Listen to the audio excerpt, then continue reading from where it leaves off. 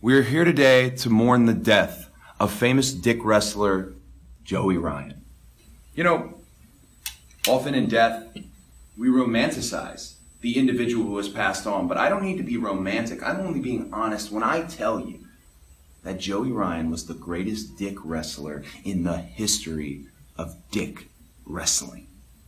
He was the Prince of Penis, the Kong of Dong, the 10th wonder of the world. And he was a fierce, fierce friend. Joey leaves behind his incredibly hot wife. But in celebrating his life, I like to think of one of his favorite films, and his favorite line from that film, Sausage Sensation 3 MILF Ball Drainer. I'm the pizza man.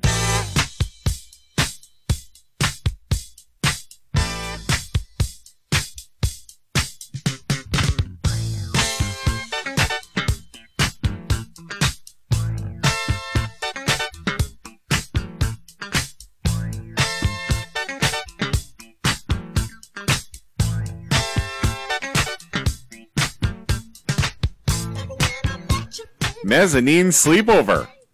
Hello! Wow, I actually heard the whole thing. Oh, hey, there you go. For the first time ever, hearing that intro, all of us. Yeah. I am, this is episode 145. I am the Slip Man with 5 eyes, or Slip. I'm at megamix.com, and who else is on the line? Disco Stew at Disco Stew 81 on the Twitter. Oh, hey-oh. Hello, boys. The boys are back. Oh. Colin Crew. Oh, we haven't partied this Basement hearts boys. in Chicago, boys. Partied this hearts in Chicago. Oh, when we went to Burger King at 11 p.m. We sure did. Or other destinations on our big Chicago trip, like Half Price Books and TJ Maxx. Yes. You know, An unfinished Target. It's true. That's right. So we are going to be talking extensively today about All In, which was the big indie wrestling extravaganza that took place just over 2 weeks ago in Chicago, Illinois, specifically on September 1st over Labor Day weekend. The three of us in attendance, which is, of course, the most important thing. Yes. So we're going to get into the show momentarily. We'll run through some facts about the show, the card. I think that you, Megamix, have been doing some extensive research now, watching tons of Being the Elite. Yeah, we'll get to that when we get in touch on the show. I mean, we obviously got to talk about some of our adventures. Yes. And just to recap the weekend as a whole. And yeah, I will talk about my newfound kind of fandom of the scene and the Being Elite. Before we get started, Yep. I've attended another wrestling show, I believe, that you want to talk about. Stu and I went to Smash Wrestling yesterday, right, Stu? We did, yes. This was the second time I've been to see Smash in the last 6 months or so. It's a local, it's a Toronto promotion. Most of the wrestlers, I recognize a lot of them from another promotion here called Super Kicked. Is it run by a member of the Tunney family? I don't think so. That's too bad. It's all Jack Tunney the Third. I don't know who's run Smash Wrestling, but it was quite the show. It was at a bar called the Rec Room, which is like a giant arcade with a secondary room that does concerts and in this case professional wrestling. Nice. Setup was, I guess it was fine, wouldn't you say? Yeah, there were a few spots that you really wouldn't be able to see a thing, but on the most part, I mean, we arrived 10 minutes before bell time and found a decent spot. Yeah, we did. We were in standing room, but Yeah. I've hear from prowrestling.wikia.com about Smash Wrestling.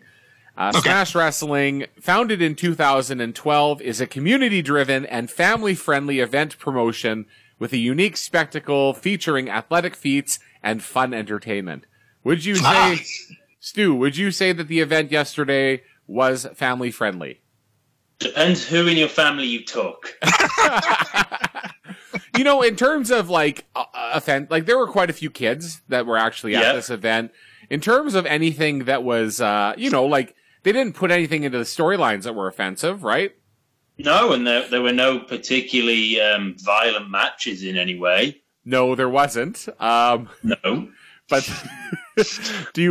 should we just get right into this match? Let's get to the only part. So what was it? The second match. So this was Second match. It was like, the whole gimmick for the thing yesterday was, it was like a mystery show. So they had 7 matches and they were all in these envelopes and no one knew what the matches were. Until they pulled out the envelope and kind of read what they were. Okay. So yesterday, the second match, I don't even know who the participants were. Do you remember who they were?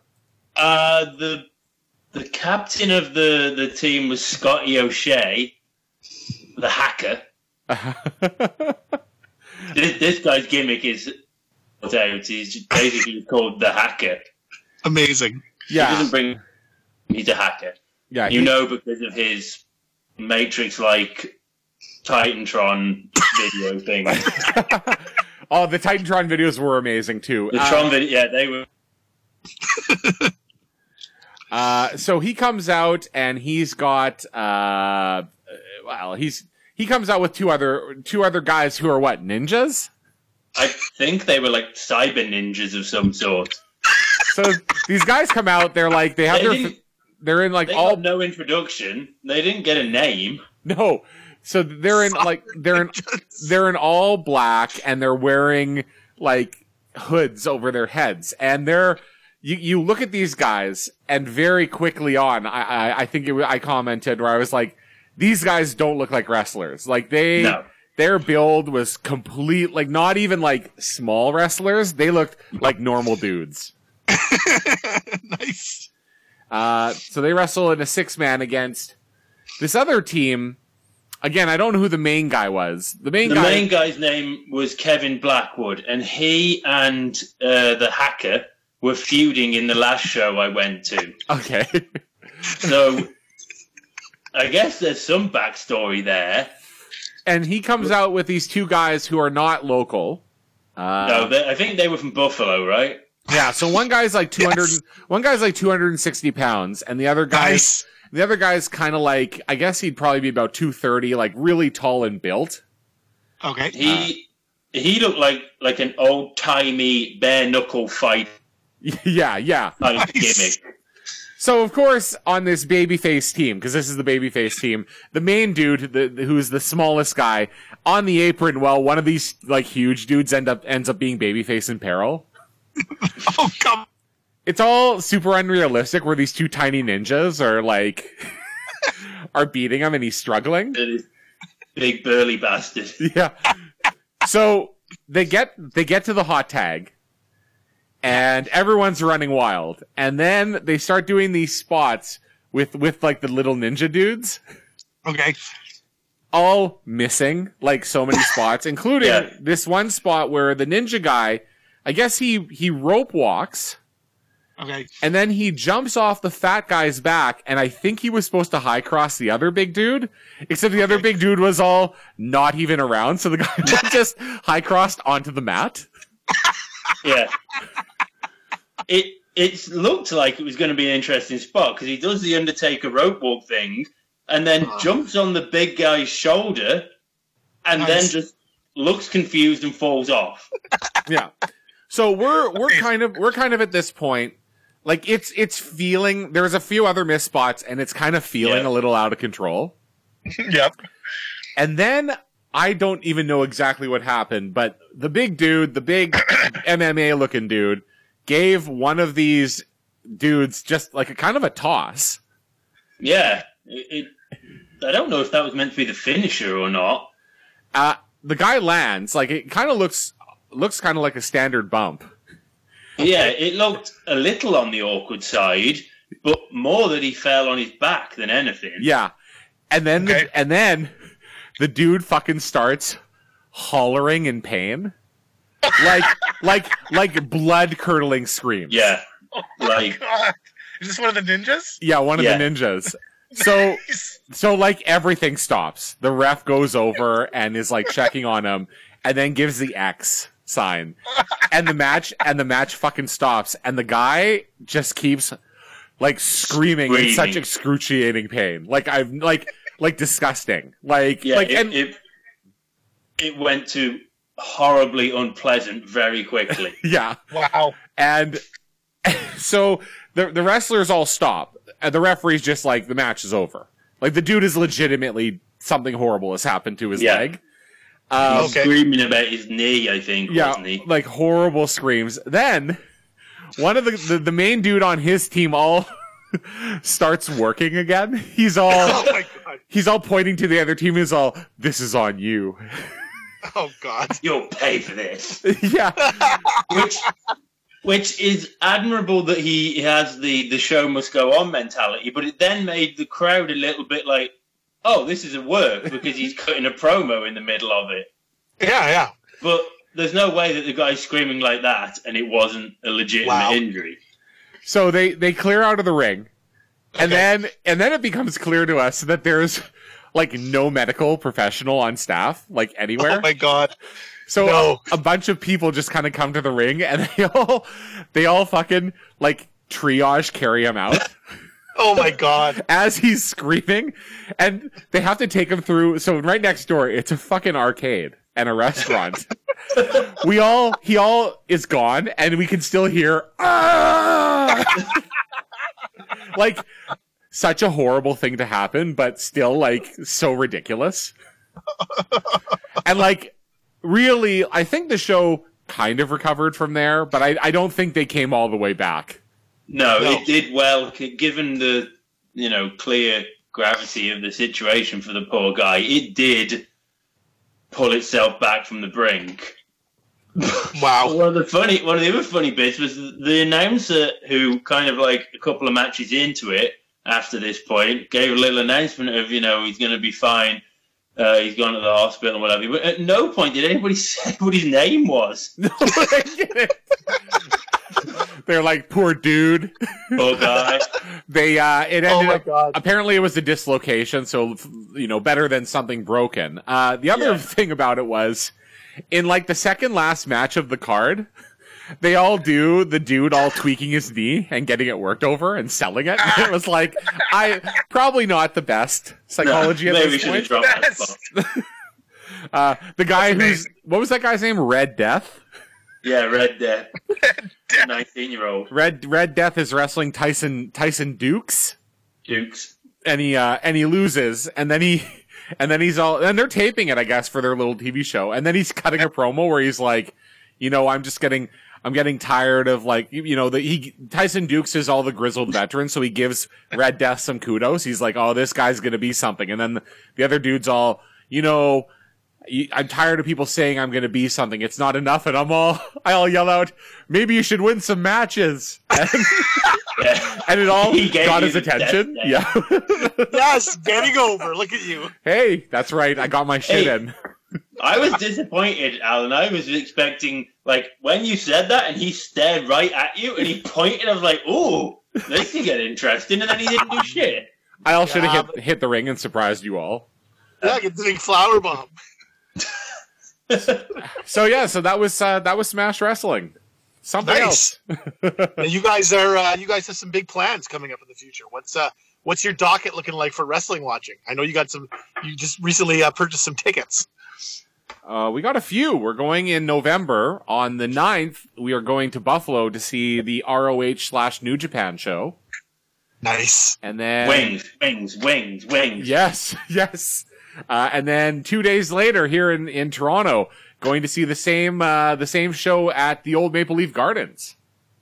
Oh, that should be tight. So those will be a good pair of shows, but probably nothing in comparison to the tickets we snagged to ROH and New Japan at Madison Square Garden during WrestleMania weekend. Amazing. We are in the very last row of Madison Square Garden. I suspect the seats might be stools. You might be able to touch the iconic roof. That's right. Maybe we can reach up and touch the Mark Messier banner. Are you guys planning on doing anything else on WrestleMania weekend? Big WrestleMania. Yeah. Being they were that close to it. Yeah, we figure we'll do that one. Maybe we'll do the Raw. We'll see. Nice. Nice. No idea. Hall of Fame, perhaps? Well, that's on, I guess the Hall of Fame will be on Friday, so that could be, unless, like, there's going to be other shows, right? So. That's right. Yes, indeed. I mean, I guess it depends on who goes in the Hall of Fame. I mean, Goldberg and Ultimate Warrior are already in, so, you have no reason to go, obviously. Oh, my God. And Jeff Jarrett. Yeah. Maybe they'll put Billy Gunn in, though. Oh, maybe. So there you go. That's some of our wrestling. And actually, one more wrestling thing for almost a year down the road, SummerSlam coming to Toronto. Oh yeah. Now, wait a minute. That's right. Now I'm thinking. Yeah, a little less excited about SummerSlam, but we've also got the NXT show. Yes, so I may have to make that trip. Hey, let's figure it out. I'm gonna more than happy to working on getting my brother come over from. Nice. To do all 4 shows. Nice. So well, there you go. We'll talk, fellas. Yeah, we will figure it out. We will not figure it out during the course of this show, everybody. Don't worry. No, don't worry. Start talking turkey. So anyways, that's all follow-up. But of course, what's set up all this wrestling excitement is All In. Yes.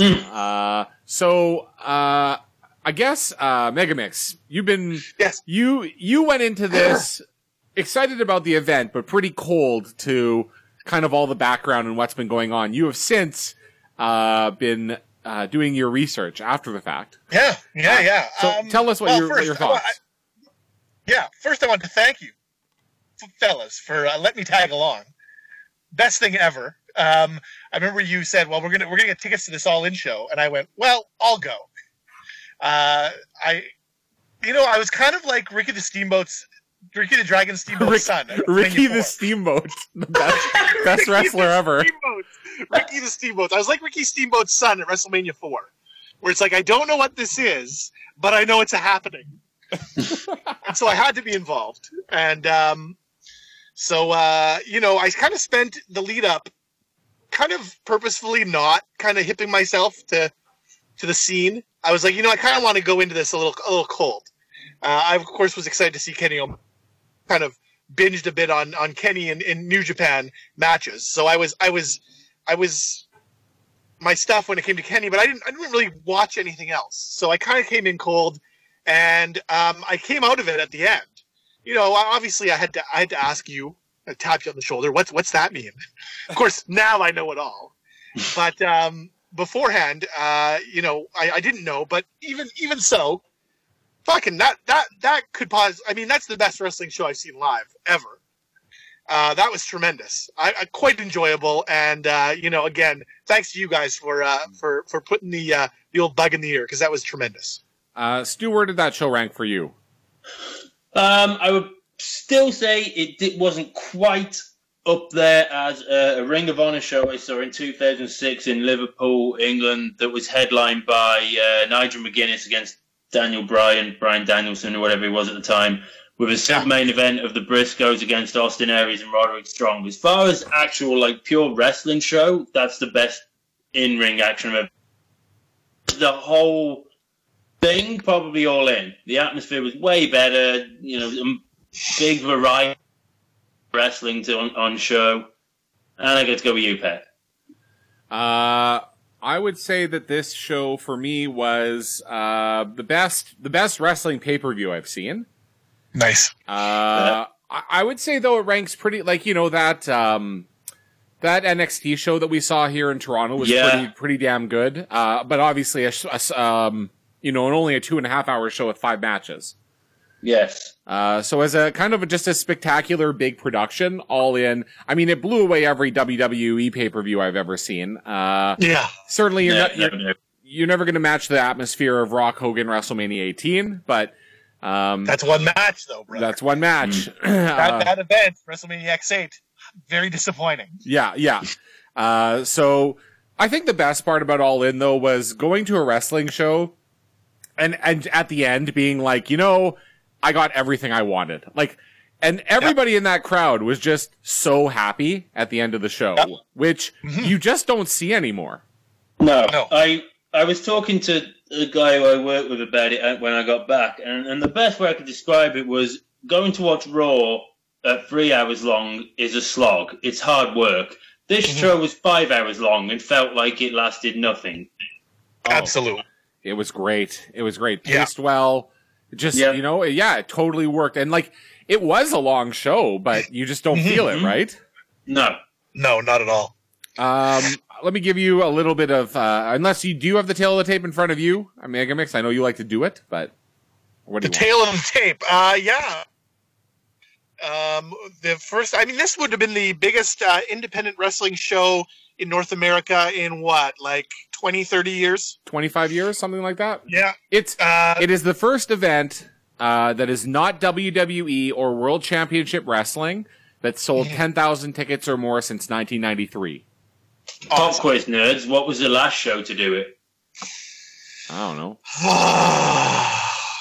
93? Was it one of those Los Angeles shows?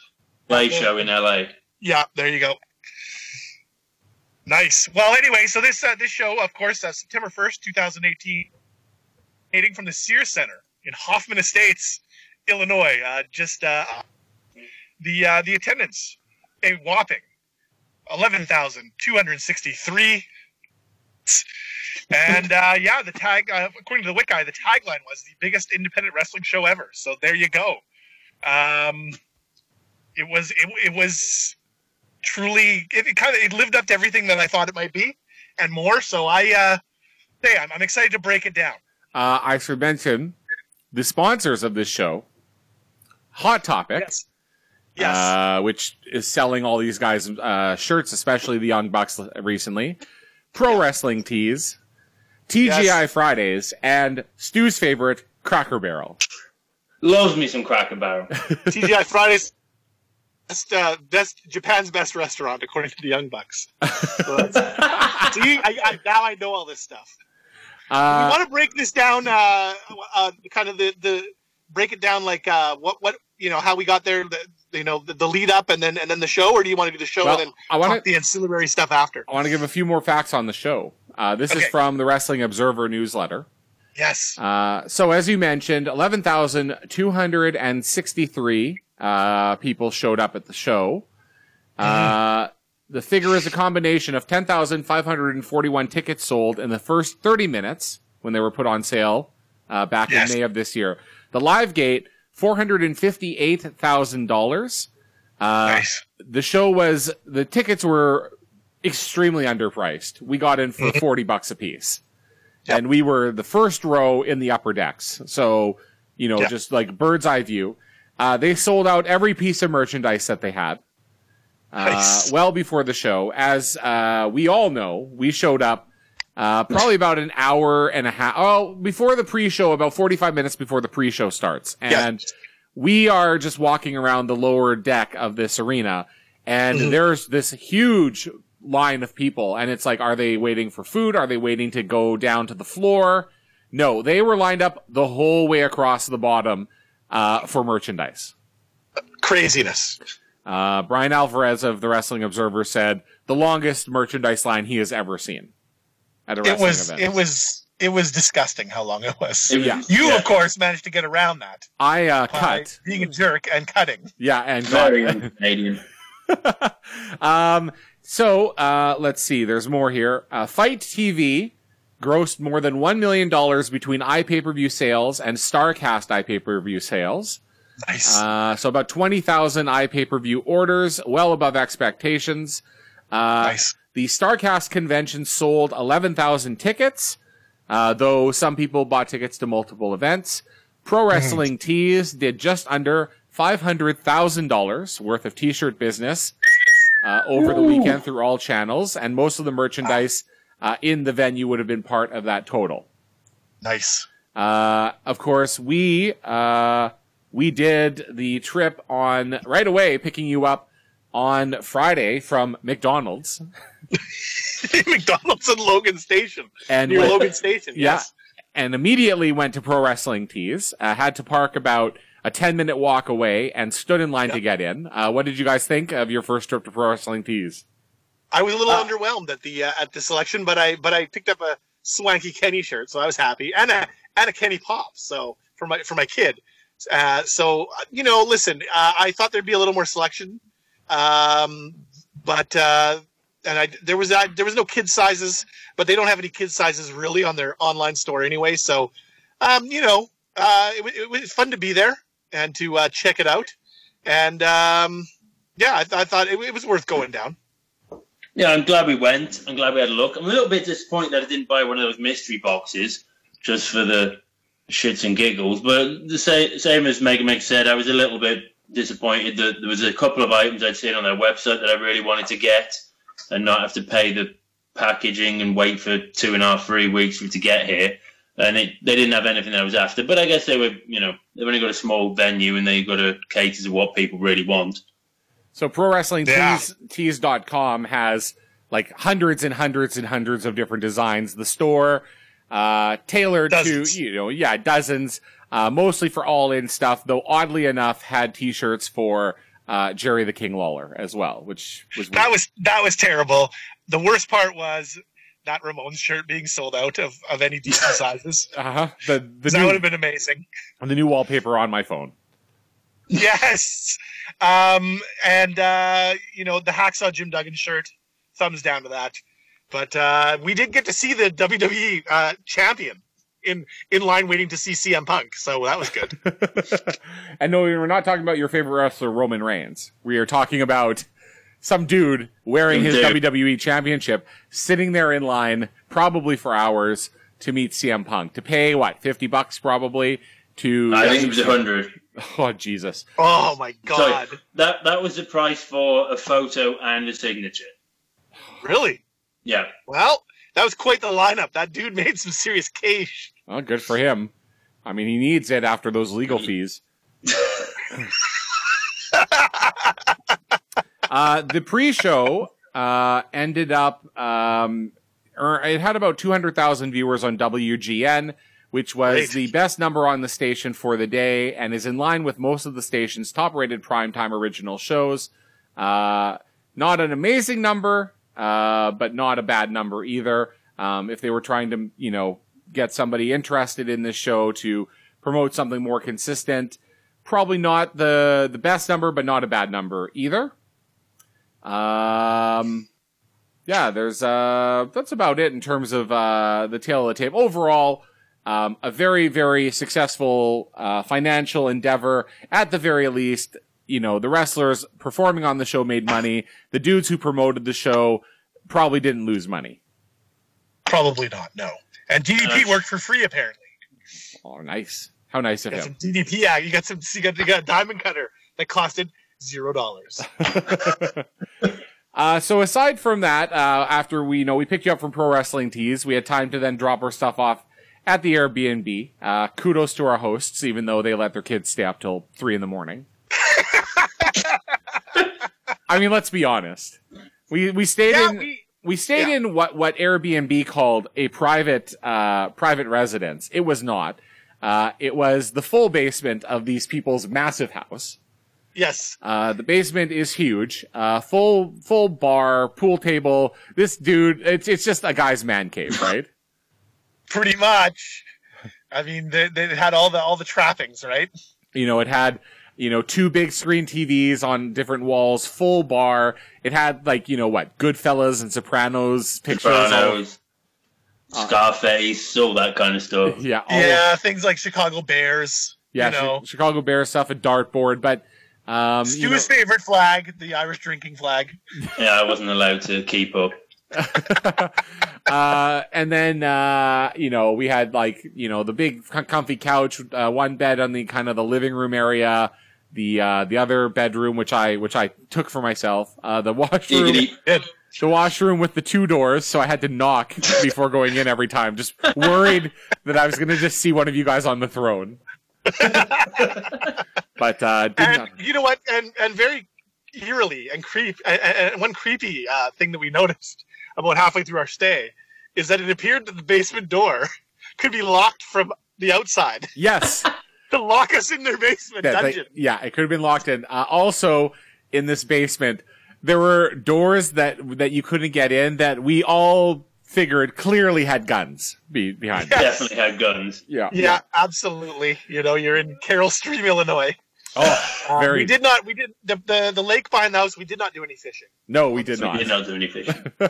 And but you know, it was a nice place. But yeah, I remember being laying there. I grabbed the couch, and I remember laying there at 3 a.m. and there's all so many footsteps, and I'm like, what the fuck is going on?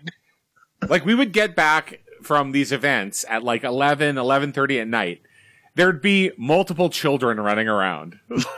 Like not opening the door for you, like letting you in. Yeah. And like, when I say children, I'm not talking about like young teenagers. I'm talking about like 5 and 6 year olds. No. But there seems to be no adults around it for a lot of the time either. No. One of the only Still times... a great Airbnb. Yeah, very good. Recommended. Highly recommend. I gave them 5 stars. So, you know. Stu and I know why you gave it 5 stars. All right, we went to a Chicago Cubs game. Or, sorry, a Chicago Cubs. I wish we'd gone to the Cubs. We went to a Cubs game. We went to the White Sox game. We took in, we got there an inning into the game. By the middle of the 3rd inning, it started to rain. And then it rained more. And then we would move up in the stands to be under the, like, covering. Under the 6 inches of roof that they have. And then it just started pouring rain and blowing in our face. So we had to go scurrying into the concourse, and camped out there for about 45 minutes, and then realized either the rain was going to end the game for the day or the night, or it was going to go on for a few hours and the game wouldn't start till late. So we opted to leave. We did get an inning and a half of baseball in. Yay! So 1 home run. We did. Yeah. So that was our Friday. Saturday, spent doing some shopping, as guys will do. When we're away.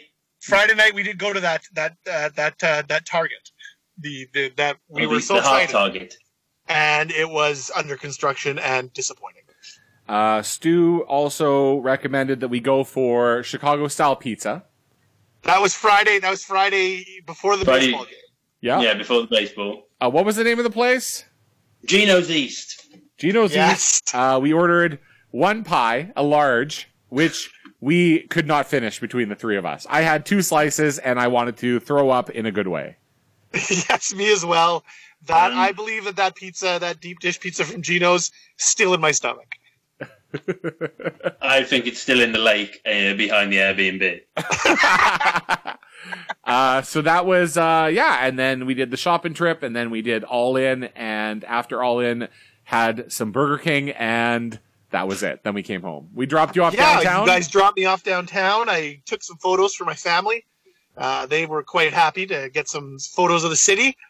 Sweated my ass off walking around.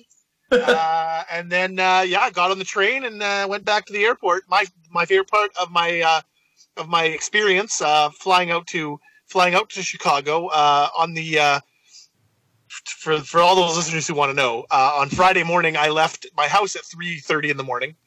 Took a cab to the airport. Take 2 flights, first to Minneapolis, then to Chicago. On the way back, Chicago, then to Minneapolis. And when I get to Minneapolis, I got to make a pretty, I got about a 45-minute turnaround. I get to my gate, and they're, I got to check in because on my second flight of these, I don't have a seat assignment. So I go to check in at the desk for my seat assignment. They say, you know what, we'll call you. And, they're kind of busy. And then about 10 minutes later, they call me up, and I've been there 10 minutes. And they say, sorry for all the wait, and here's a first class. We're bumping you up to first class, which was the fucking best. Paulin! Look at you. So good. So good. I never want to fly in shitty coach ever again, or economy. Never again. I'm always going to fly first class. That's but never pay for it. That's right. As long as I don't have to pay for it. Wisely. But it was tremendous. I would highly recommend it. Well, thank you. Thank you, You're High welcome. Roller. I'd recommend being rich too and flying first class all the time. What a recommendation. There you go. Shall we talk about the show?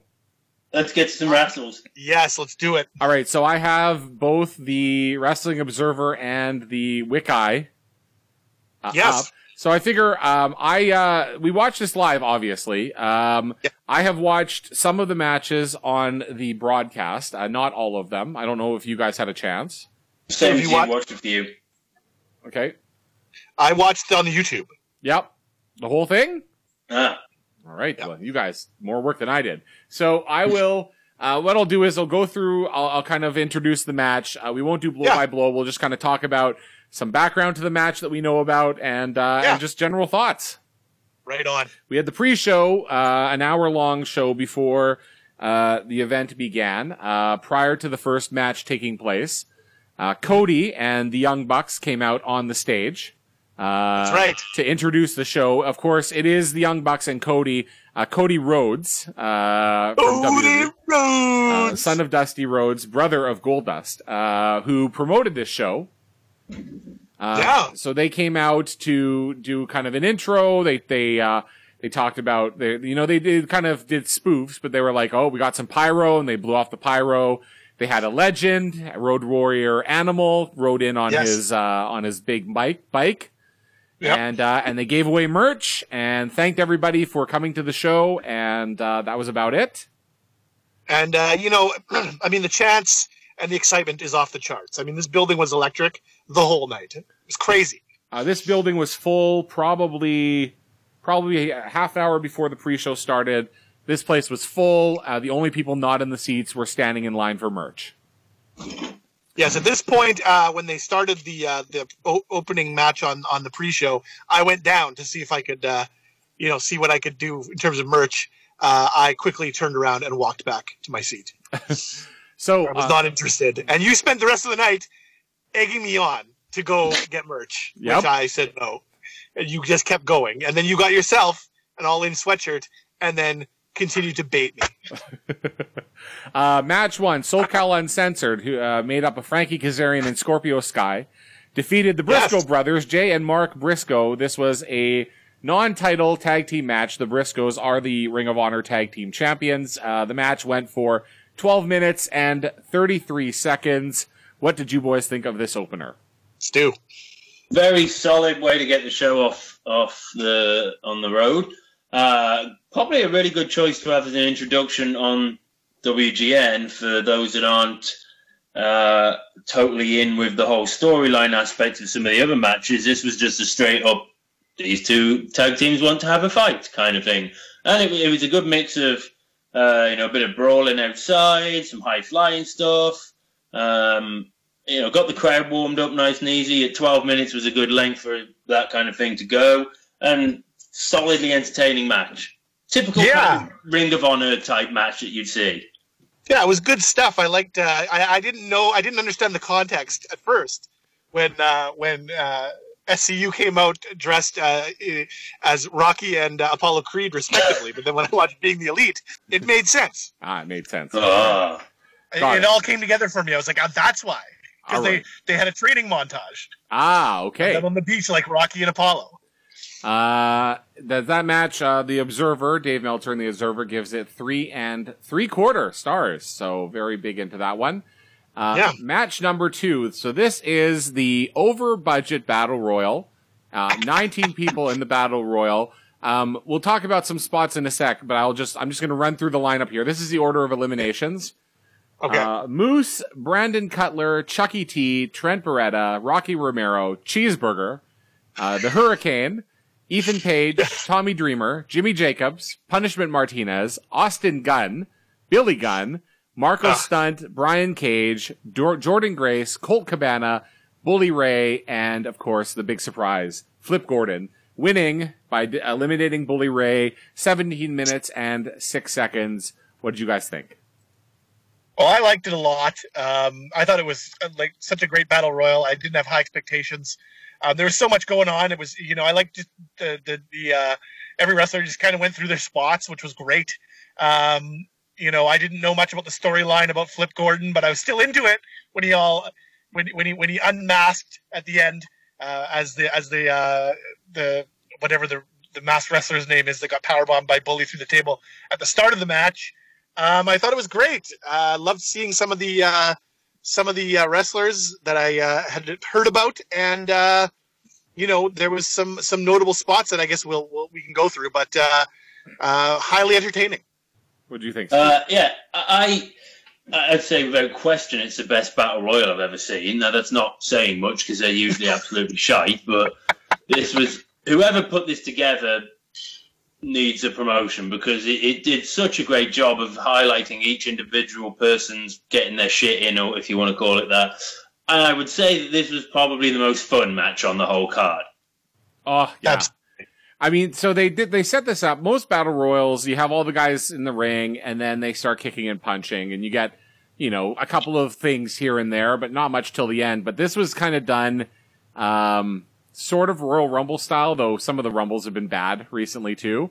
This one was where it was kind of like a lot of the performers would kind of, shuffle off to the sides, and they would leave the middle of the ring open for 2 or 3 people to kind of get their spots in and get the story in. Yes, indeed. And because there are so many people getting their shit in, you get all their shit.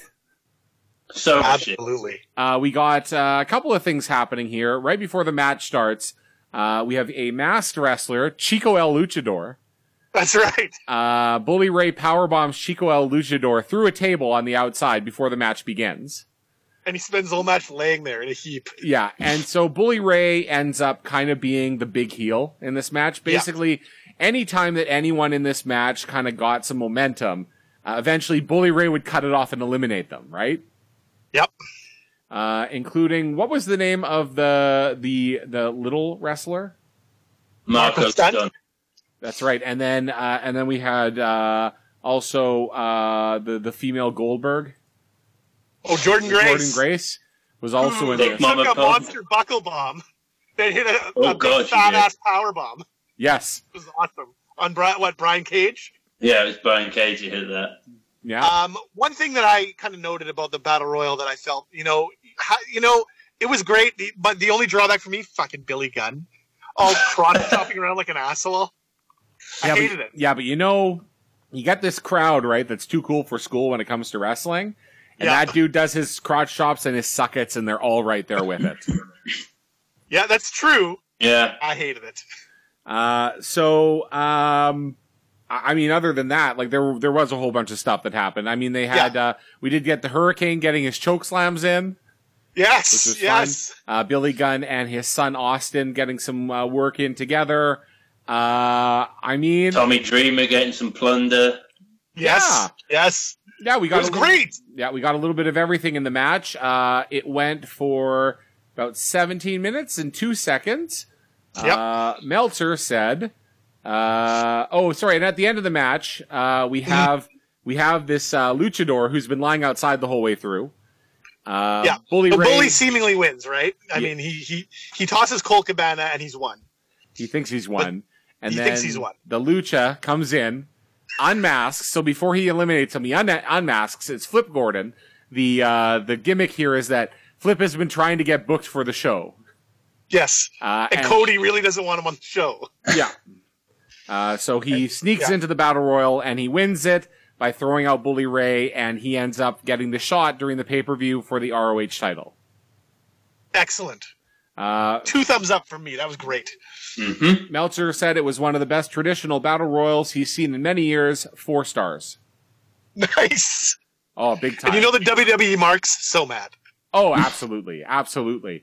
I'd like to point out how mad WWE marks were all weekend. Oh, they were very upset. On Twitter all weekend, so angry. Well, you got to defend your brand, right? Apparently, yes. I don't know how you can defend your champion going to line with CM Punk, though. That's right. So we get to the main show, the pay-per-view.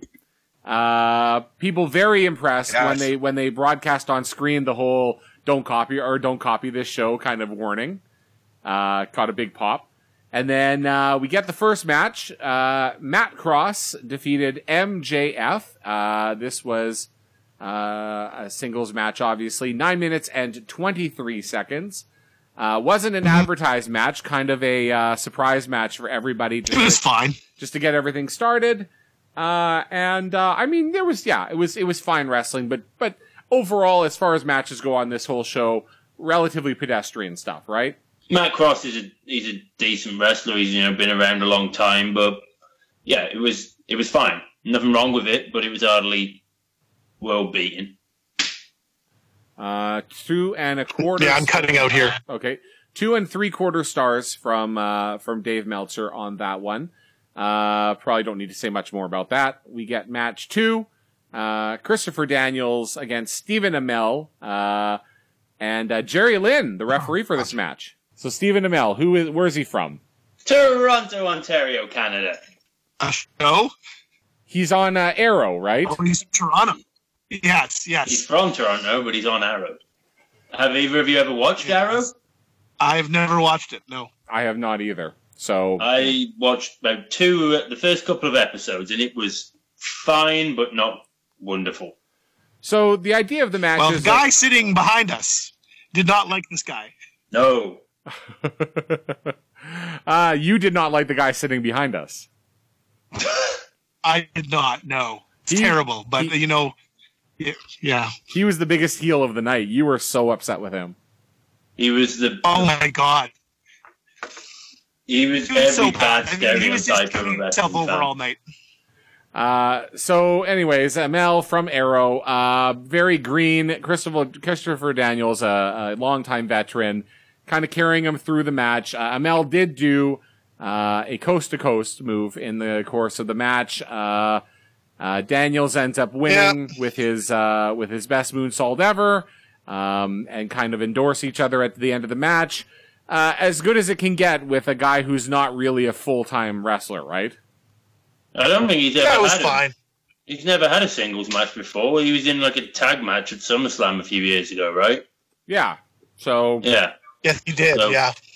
Credit to him. I mean, I guess to be Arrow, you have to be relatively fit. But yeah, I thought he did fine for a guy who doesn't do this. Well, he went from the post to the floor through a table. Not too bad. Oh yeah. Yeah, so good for him. That's a big boy bum. Yeah, so that match is 2 3/4 stars for Meltzer. So again, for the circumstances, not a bad rating at all, right?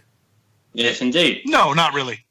Match number 3 on the pay-per-view is a 4-way with the women's match. Tessa Blanchard, Dr. Britt Baker, Chelsea Green, and Madison Rayne. It goes 12 minutes and 46 seconds. And Tessa Blanchard wins in the end. A couple of things off of this one. Blanchard came out and hugged Tully, and Magnum TA was there. That's right. Apparently, in the building they didn't put, like, they showed it on the screen, but they didn't put anything up on screen saying who they were. I think that, most people knew who they were, but didn't kind of tell us. Other than that, I mean... They cut to black. They cut the screen to black because I think did they redo something? Did they redo the hug? Because she hugged her dad twice. Yeah, I'm sure they redid it. Yeah. Because the camera missed it the first time, so they cut so that the people wouldn't react to her doing it again. And other than that, I mean, the match was, again, it was fine. It was, I thought that the crowd, I mean, it wasn't a bad match by any means. I thought that the crowd was a little generous, but with their kind of reactions. But I did find that it picked up, and as it got to the end, it got quite exciting. Again, Tessa Blanchard, probably the most experienced and kind of the future superstar of this group, was the right winner, right? For sure. I found the merch line was really long while this match was going on. Is this the match, Stu, where you came back double fisting beers? Yes. Yes. I needed to make myself happy after standing in line for about 20 minutes in the merge to get to the front and find out that all they had was Flip Gordon t-shirts and I think maybe like hats or something like that. I was like, oh. Well, my other question. A devious bastard like Schlip was, and I just pushed in. Yep. I would have got something. You might have. Now, here's my other question. How hard was it to drink Miller Lite? Given that I had to go all the way downstairs to get nice beer, it was fine. Okay. Great. The good thing about it was I felt really big and tough because I could drink like 9 of them and still be standing. Yes.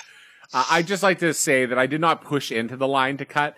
What I did was I stood over to the side of the merchandise table, pretending like I was curious to see what the merchandise was. And then I carried a conversation with somebody who was like 3 or 4 back in line.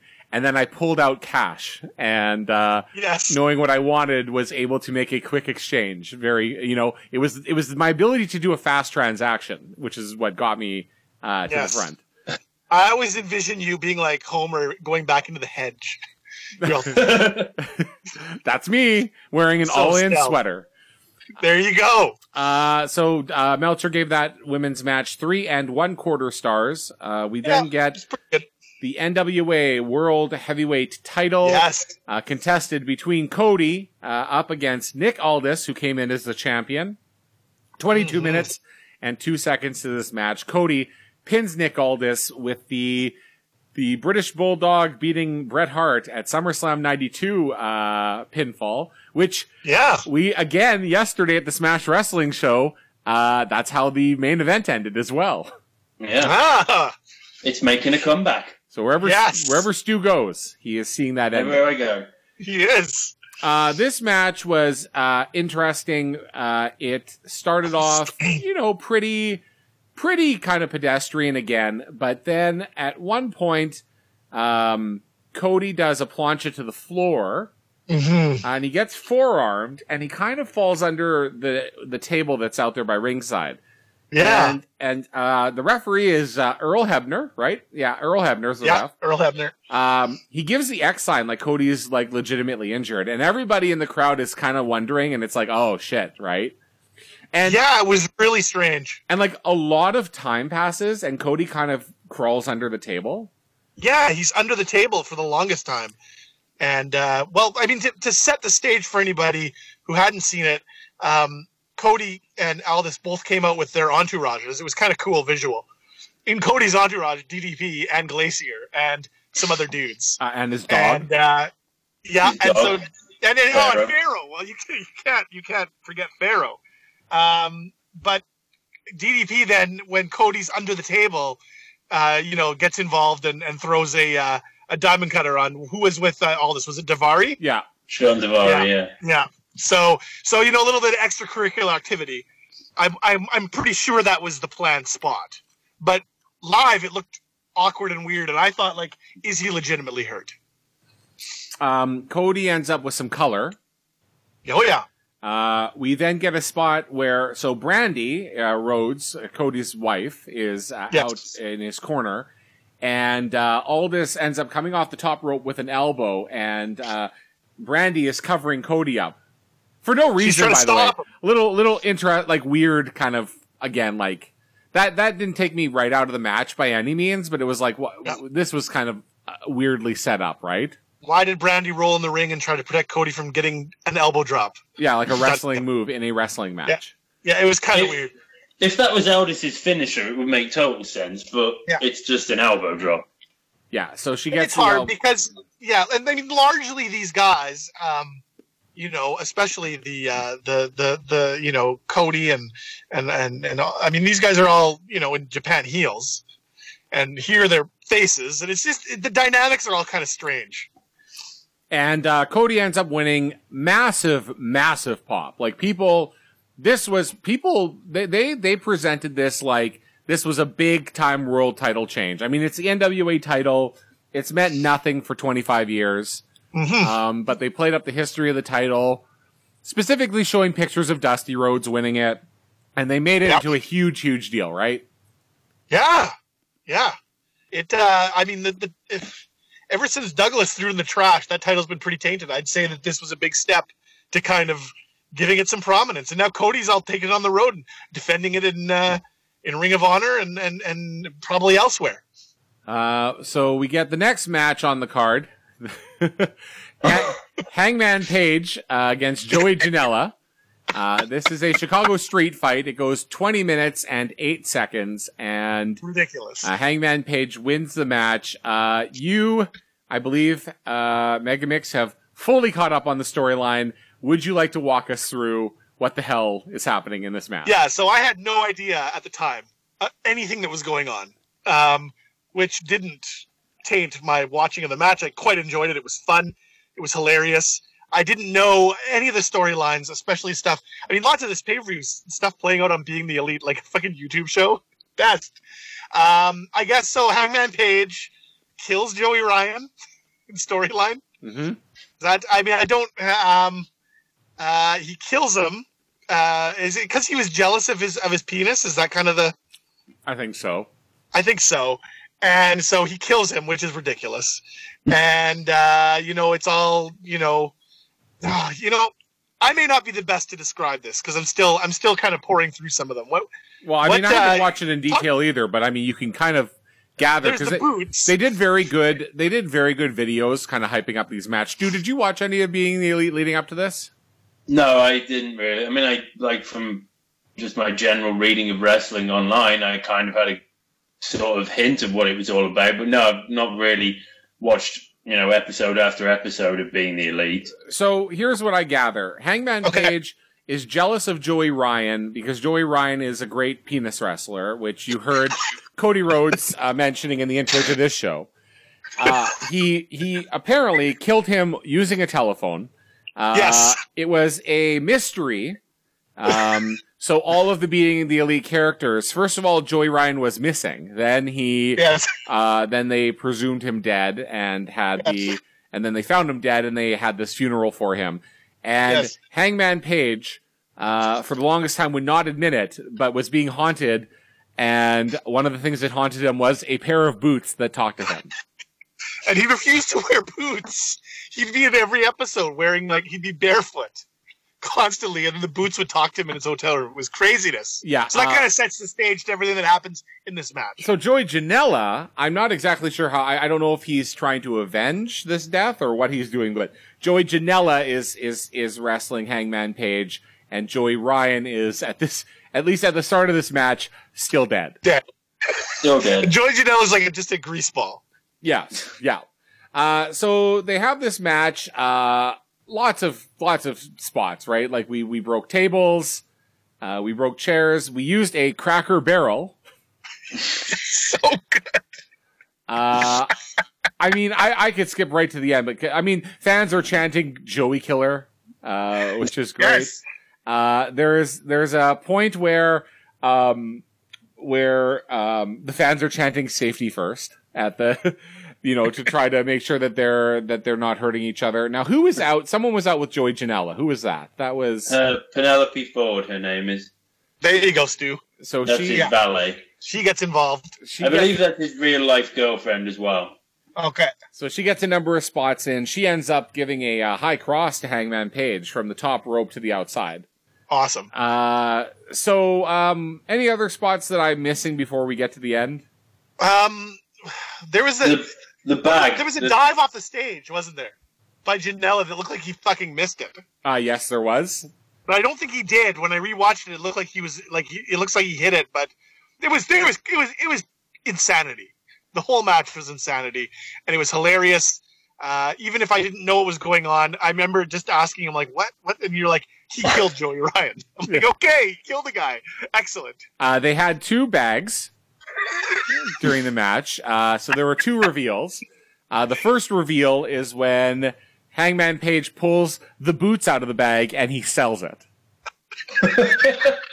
He's so scared of the boots. The second one is before it brings the second bag into the ring, and you're like, now what's going to happen?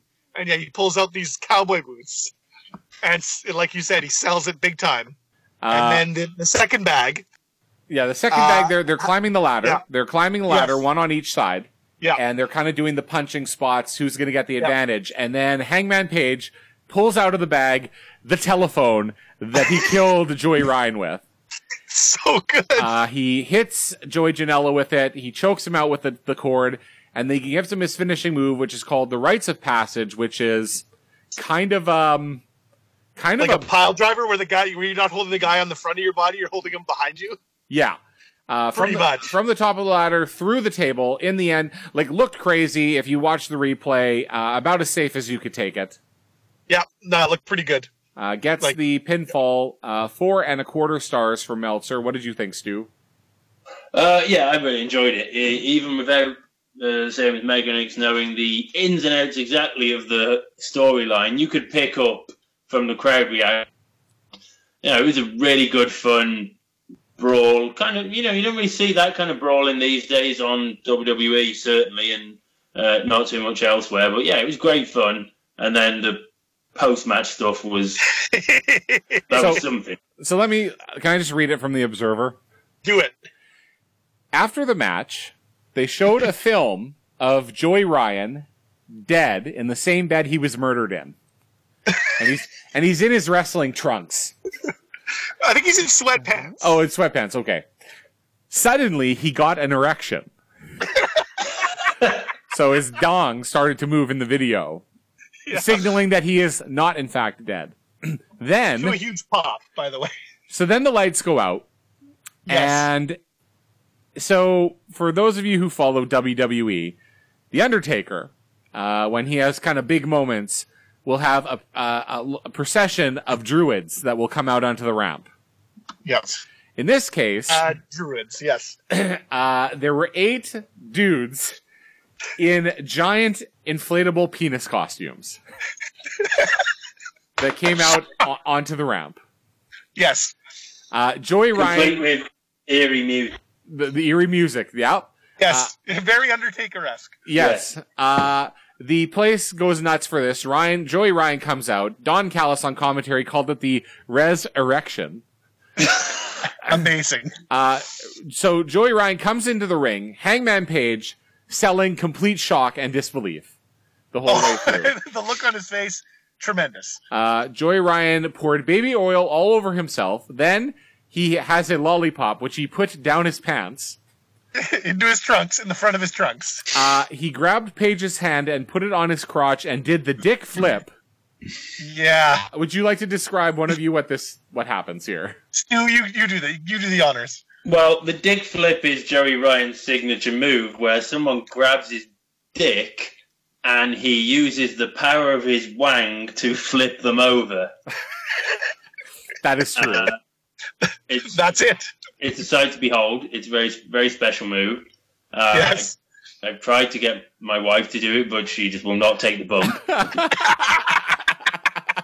And then does he hit another finisher after that? I think he hits a super kick, after the dick flip. He pulled the lollipop. Super kick. He took the lollipop out of his pants and put it in Paige's mouth. And then super kicks him and the lollipop goes flying. Yeah. You know what? It's one of the greatest things I've ever seen. Yeah. Then the white penis druids carry Hangman Page to the back, and the crowd is chanting "Rest in Penis." And what, a day later, he's got the shirts already made. Rest in Penis. Yeah. And so that's that match. So I loved it. I thought it was one of the funnest wrestling matches I've ever seen. This, of course, will be the match that the quote-unquote wrestling purists will shit all over, right? I'm sure Jim Cornette was having a fucking stroke while watching this.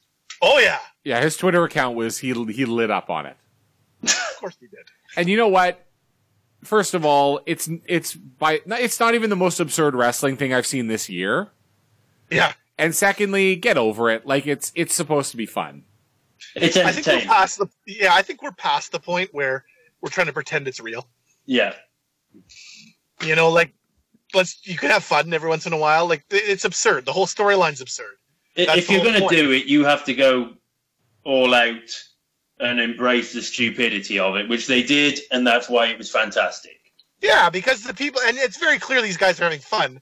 And here's the other thing, too. What makes this kind of stuff so great is that, these guys are writing all this themselves. They don't have a team of writers who are paid to write all their lines and script and block all their camera shots. And this is all just done. It was tremendous. It was funny. It was great. And we move on. So the next match is the ROH World Title match. It is Jay Lethal against Flip Gordon. So we have Jay Lethal walking backstage, coming to the ring for his match. Yes. And he is Jay Lethal. But then a hand, kind of from the side of the camera, slaps him on the shoulder, and he becomes Macho Man. Well, he becomes Black Machismo. Yeah, the storyline going along through the months leading up is that whenever he gets slapped on the back, he turns into his old Black Machismo character, which leads to, of course, shenanigans and funniness. So here he gets slapped right before his title defense, and of course, within what 10 seconds, he's got his full Macho Black Machismo gear on, walking to the ring. So good. Oh, sorry, Stu, Yeah, there? he's seconded by Lanny Poffo. Wearing a jacket given to Lanny Poffo by a fan, was that correct? Yeah, a fan who had bought a Macho Man jacket. A genuine Macho Man jacket. Nice. So Lanny Poffo, of course, is Randy Savage's brother. Yep. So Lethal comes out to pomp and circumstance. He is Randy Savage. Yep. Flip Gordon comes out. So they start the match. Oh, and also when Flip Gordon comes out, he is out in kind of like army gear, right? Yes. Yeah. And so Brandy Rhodes joins him, and she is dressed up in army gear as well. Yeah, kind of like a pinup model in the like the 40s. Yeah. And I guess the storyline is that she always wanted him to be on the show, but Cody didn't. So now he gets to be on the show. She'll join him. And so she's his second for the match. And the Genius, the second to Black Machismo. So one thing that I think we caught on to, but I didn't hear it in the commentary, and I didn't see it when anyone talked about this. It's also not in Meltzer's notes, but what was interesting was the first, 2 or 3 minutes of this match, they are clearly trying to recreate Randy Savage against Ricky Steamboat at WrestleMania 3. Yes, absolutely. And I doing the Macho Hogan stuff later. Yeah, so they start because off, they really go hard on the quick pinfalls. Yeah, so it's great. They do the Steamboat Savage spots, and then Jay Lethal goes out of the ring and he maneuvers Brandy Rhodes into his corner, even though she's not his second, but acting like she's Elizabeth. And then later on, chases her around the ring, and then she gets in the ring. He catches her and puts her up on his shoulder like she's Elizabeth in WrestleMania 4. She then hits him on the shoulder, and he turns back into Jay Lethal. So they continue wrestling. They continue to wrestle for a while, and then we eventually get to the point where Lanny wants Lethal to do the elbow drop. He doesn't want to, so Lanny Poffo hits him or slaps him on the shoulder, and now we get the WrestleMania. We get a combination. He gives the multiple elbow drops onto Ultimate Warrior spot. Yes, and then in the pinfall, Flip Gordon kicks out and he hulks up like Hogan. It was pretty fun. It's pretty good. It was very fun. But then again, this crowd full of super smarks pops huge for Macho Hogan. But apparently they called that on the fly, the Hogan stuff. Nice. Oh, good for them. Hey, yeah, it was meant to be just the Warrior retirement match stuff, but I think that they just figured, well, fuck it, we may as well go all out with this into the crowd so into it, and did the Hulk up spot. Did they go a little long, I wonder? Because that's not the one that went really long. It was the Page match went long, and a match coming up went long. Didn't? The Skrull match went long. All right. So then, in the end, Lethal wins when he gives a diamond cutter off the top rope and follows it up with a lethal injection. So he gets the win. Meltzer gave it 3.5 stars. Yeah. Sounds very right. After the match, the two of them hug, and then Bully Ray comes out and he attacks both of them. That's right. Poffo gets into the ring. Bully knocks him down. He sets up a table, but then the save is made by Colt Cabana. Yep, to Big Pop. And for then the hometown boy. And then Cabana and Lethal and Gordon give the Shield Powerbomb, which gets a big pop because, again, the smart fans still love WWE, even if they don't want to admit it. That's true. Any other thoughts on that match? My only issue with that match was if, given that they were having time issues. They really didn't need that bit at the end. It didn't really add anything to anything. You're right. Yeah, I'll agree with Stu on that one. I would have skipped that. That's 3 or 4 minutes you saved there that you could have given to matches that needed it later. I didn't love but it was there was those spots were pretty fun. But it was solid. But Stu was right, a little too long. Next match, Kenny Omega against Penta. They go for 17 minutes and 46 seconds. Kenny Omega, the IWGP champion.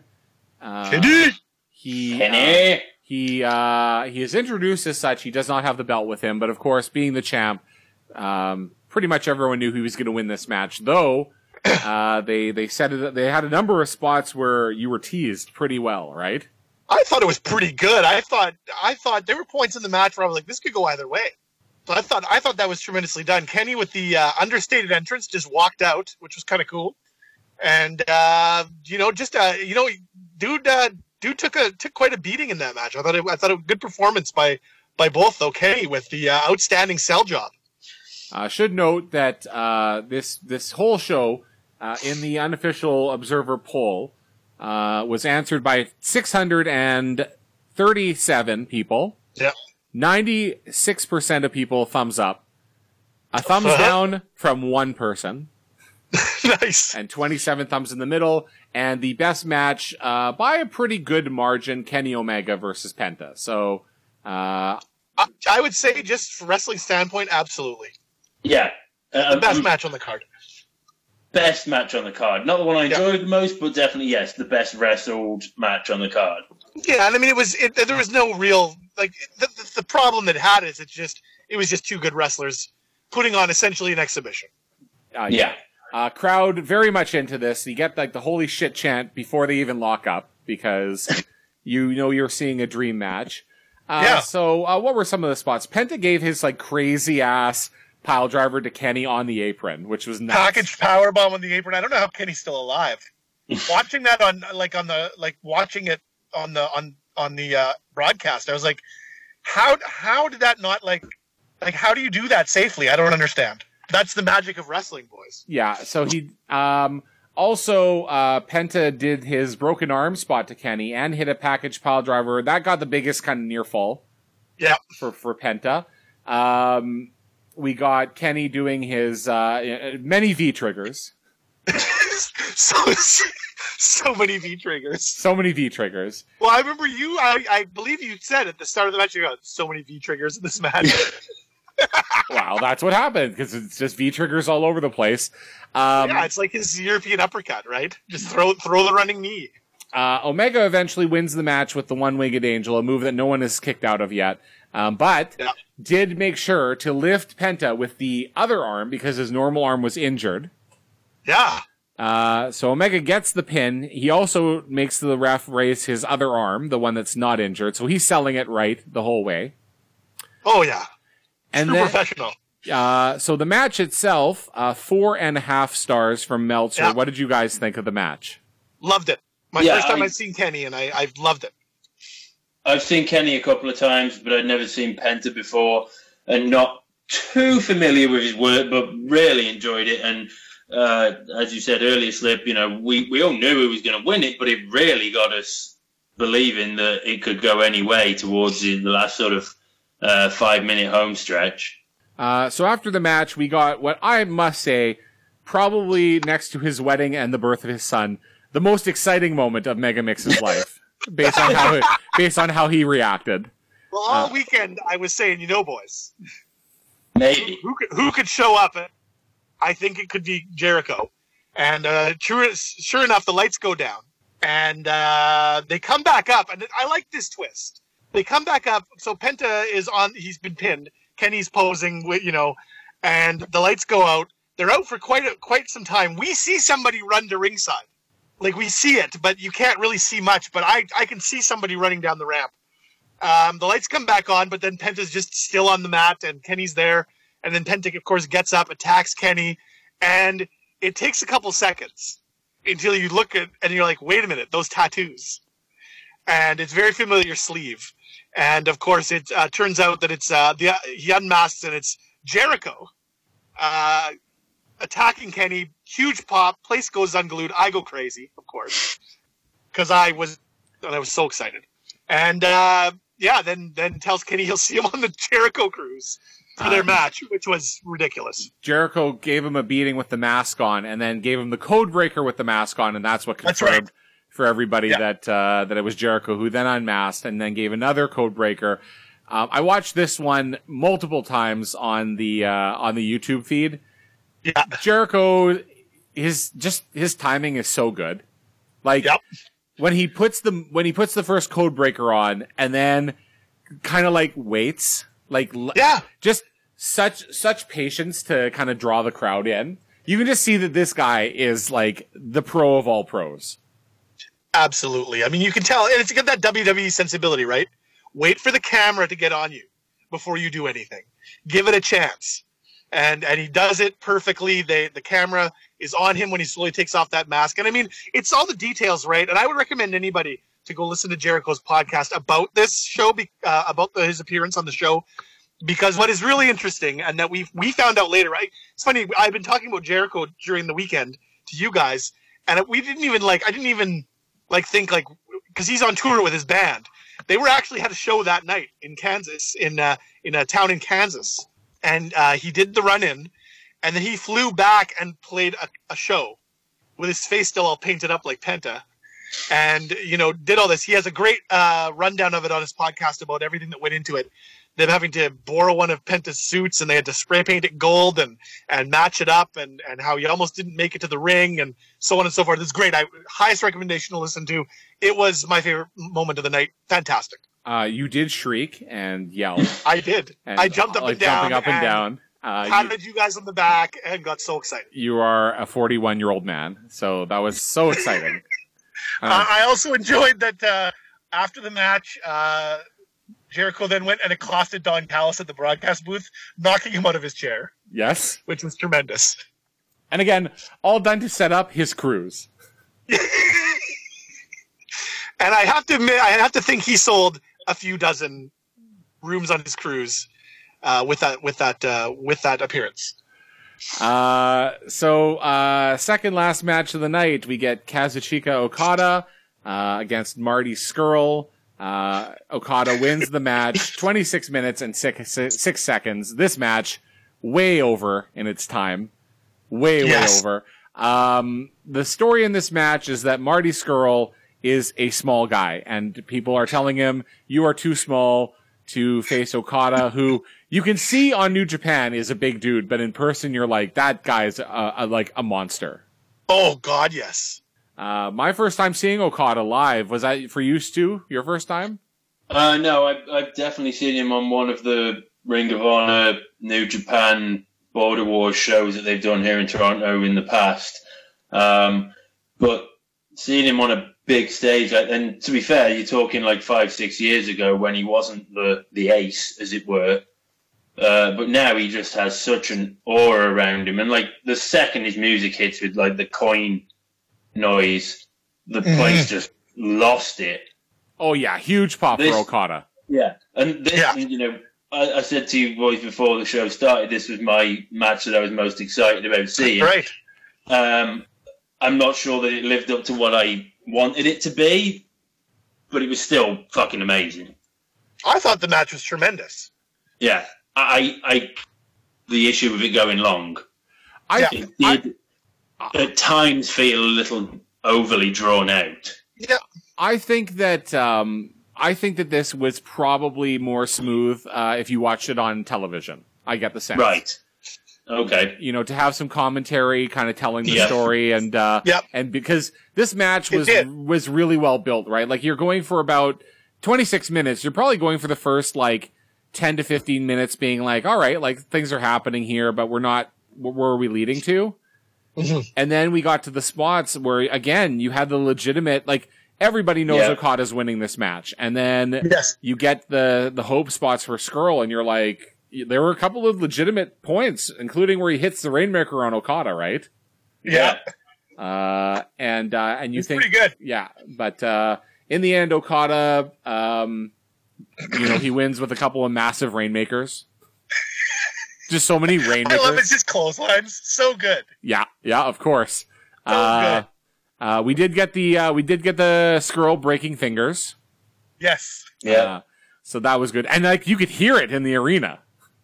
Mm. Yeah, it was tremendous. I listen, I had no idea about this match. I mean, I've seen Okada, so I was like, I knew there'd be some very good moves, but I was thoroughly impressed by both competitors. I would agree with Stu. I really, really liked this match, but I was expecting this to be the match of the night. Kenny's match was the match of the night. Yes. Yeah, agreed. Sorry, but just to interrupt quickly, it's kind of what you get with Okada. His matches are drawn out and long, and everything has to breathe in between the spots and allow the drama to build. So it makes sense for him to have that kind of match. He's got kind of that, and I don't want to pigeonhole it in any way, but he's got kind of that WWE main event style a little bit, where he can build that. Doesn't have to be that.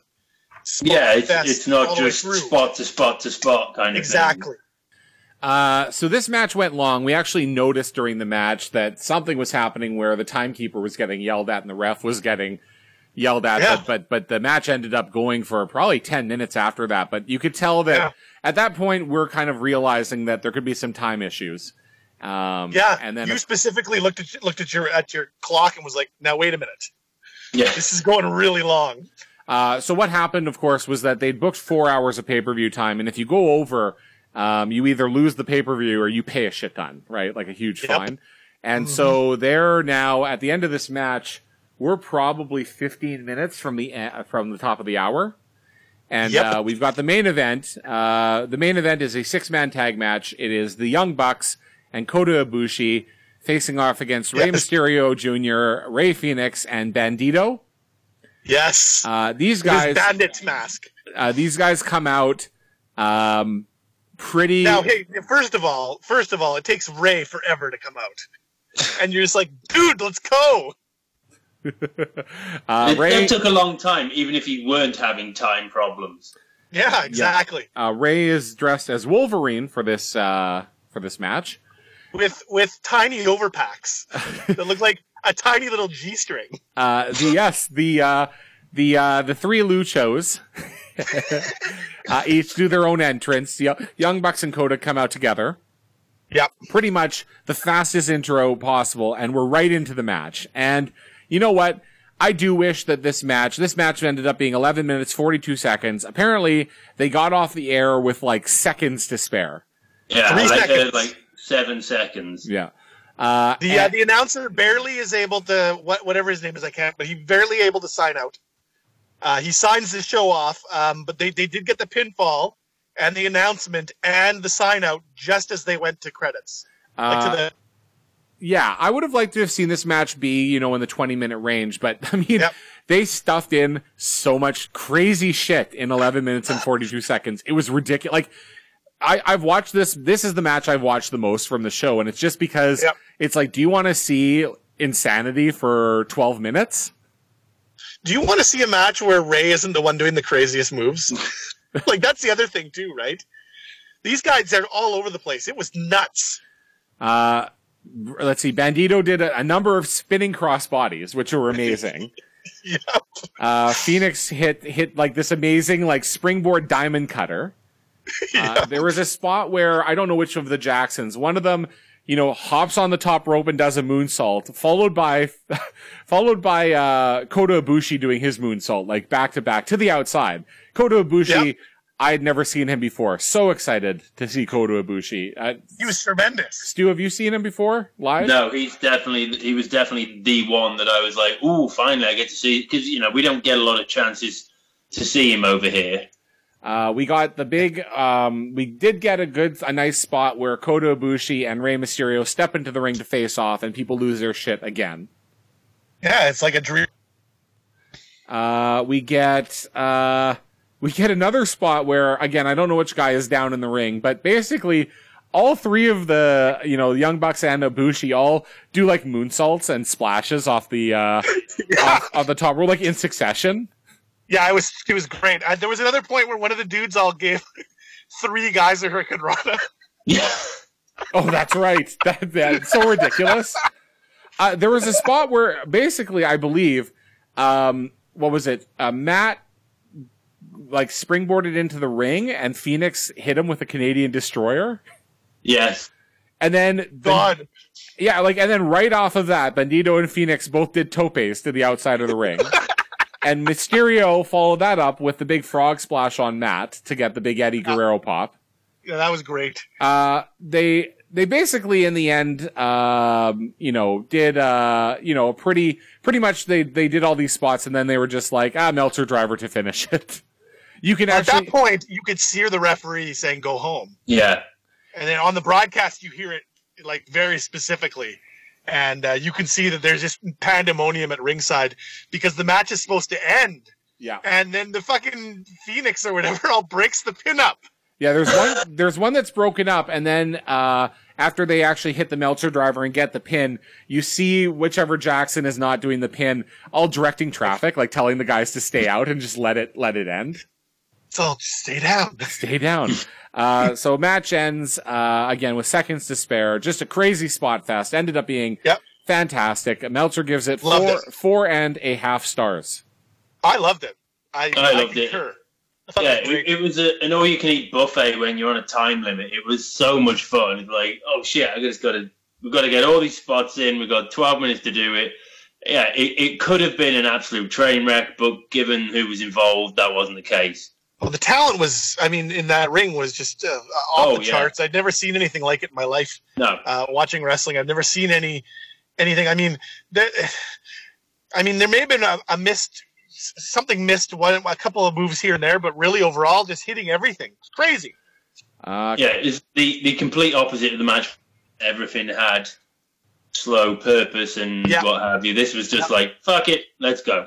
It was a nice way to end it, too. It was great fun way to end it. Yeah. A couple of other reception notes on this. Sports Illustrated called the event Near Perfect Pay-Per-View Debut. John Moore of Pro Wrestling Net recommended the event, but pointed the event suffers that ROH and New Japan problem of having too many matches. It wasn't really the matches, I think it was the time. And as we just read, obviously Dave Meltzer, big fan, despite the main event being significantly cut short, he gave it 4.5 stars, and overall, 6 matches on this show get 4 stars or higher. I probably did not see the best match that I've ever seen live, but I saw the best card. Yeah, I'd agree. Absolutely. And that's all in, boys. At the end of the night, they did the big in the ring kind of thanking all the fans and doing all that. That was fun to watch too. And overall, it was a good night. Very telling of the fact that nobody left when they did the big speech at the end. Incredible in this day and age that you can keep all 11,000 people hanging on every word. And probably if you carried on talking for another 30 minutes, everybody would have stayed there. For me, probably one of the biggest things that this show did for me, which I didn't think it could ever do, is make me find Cody Rhodes interesting. So I am now a Cody Rhodes fan, which is ridiculous because I hated Cody Rhodes.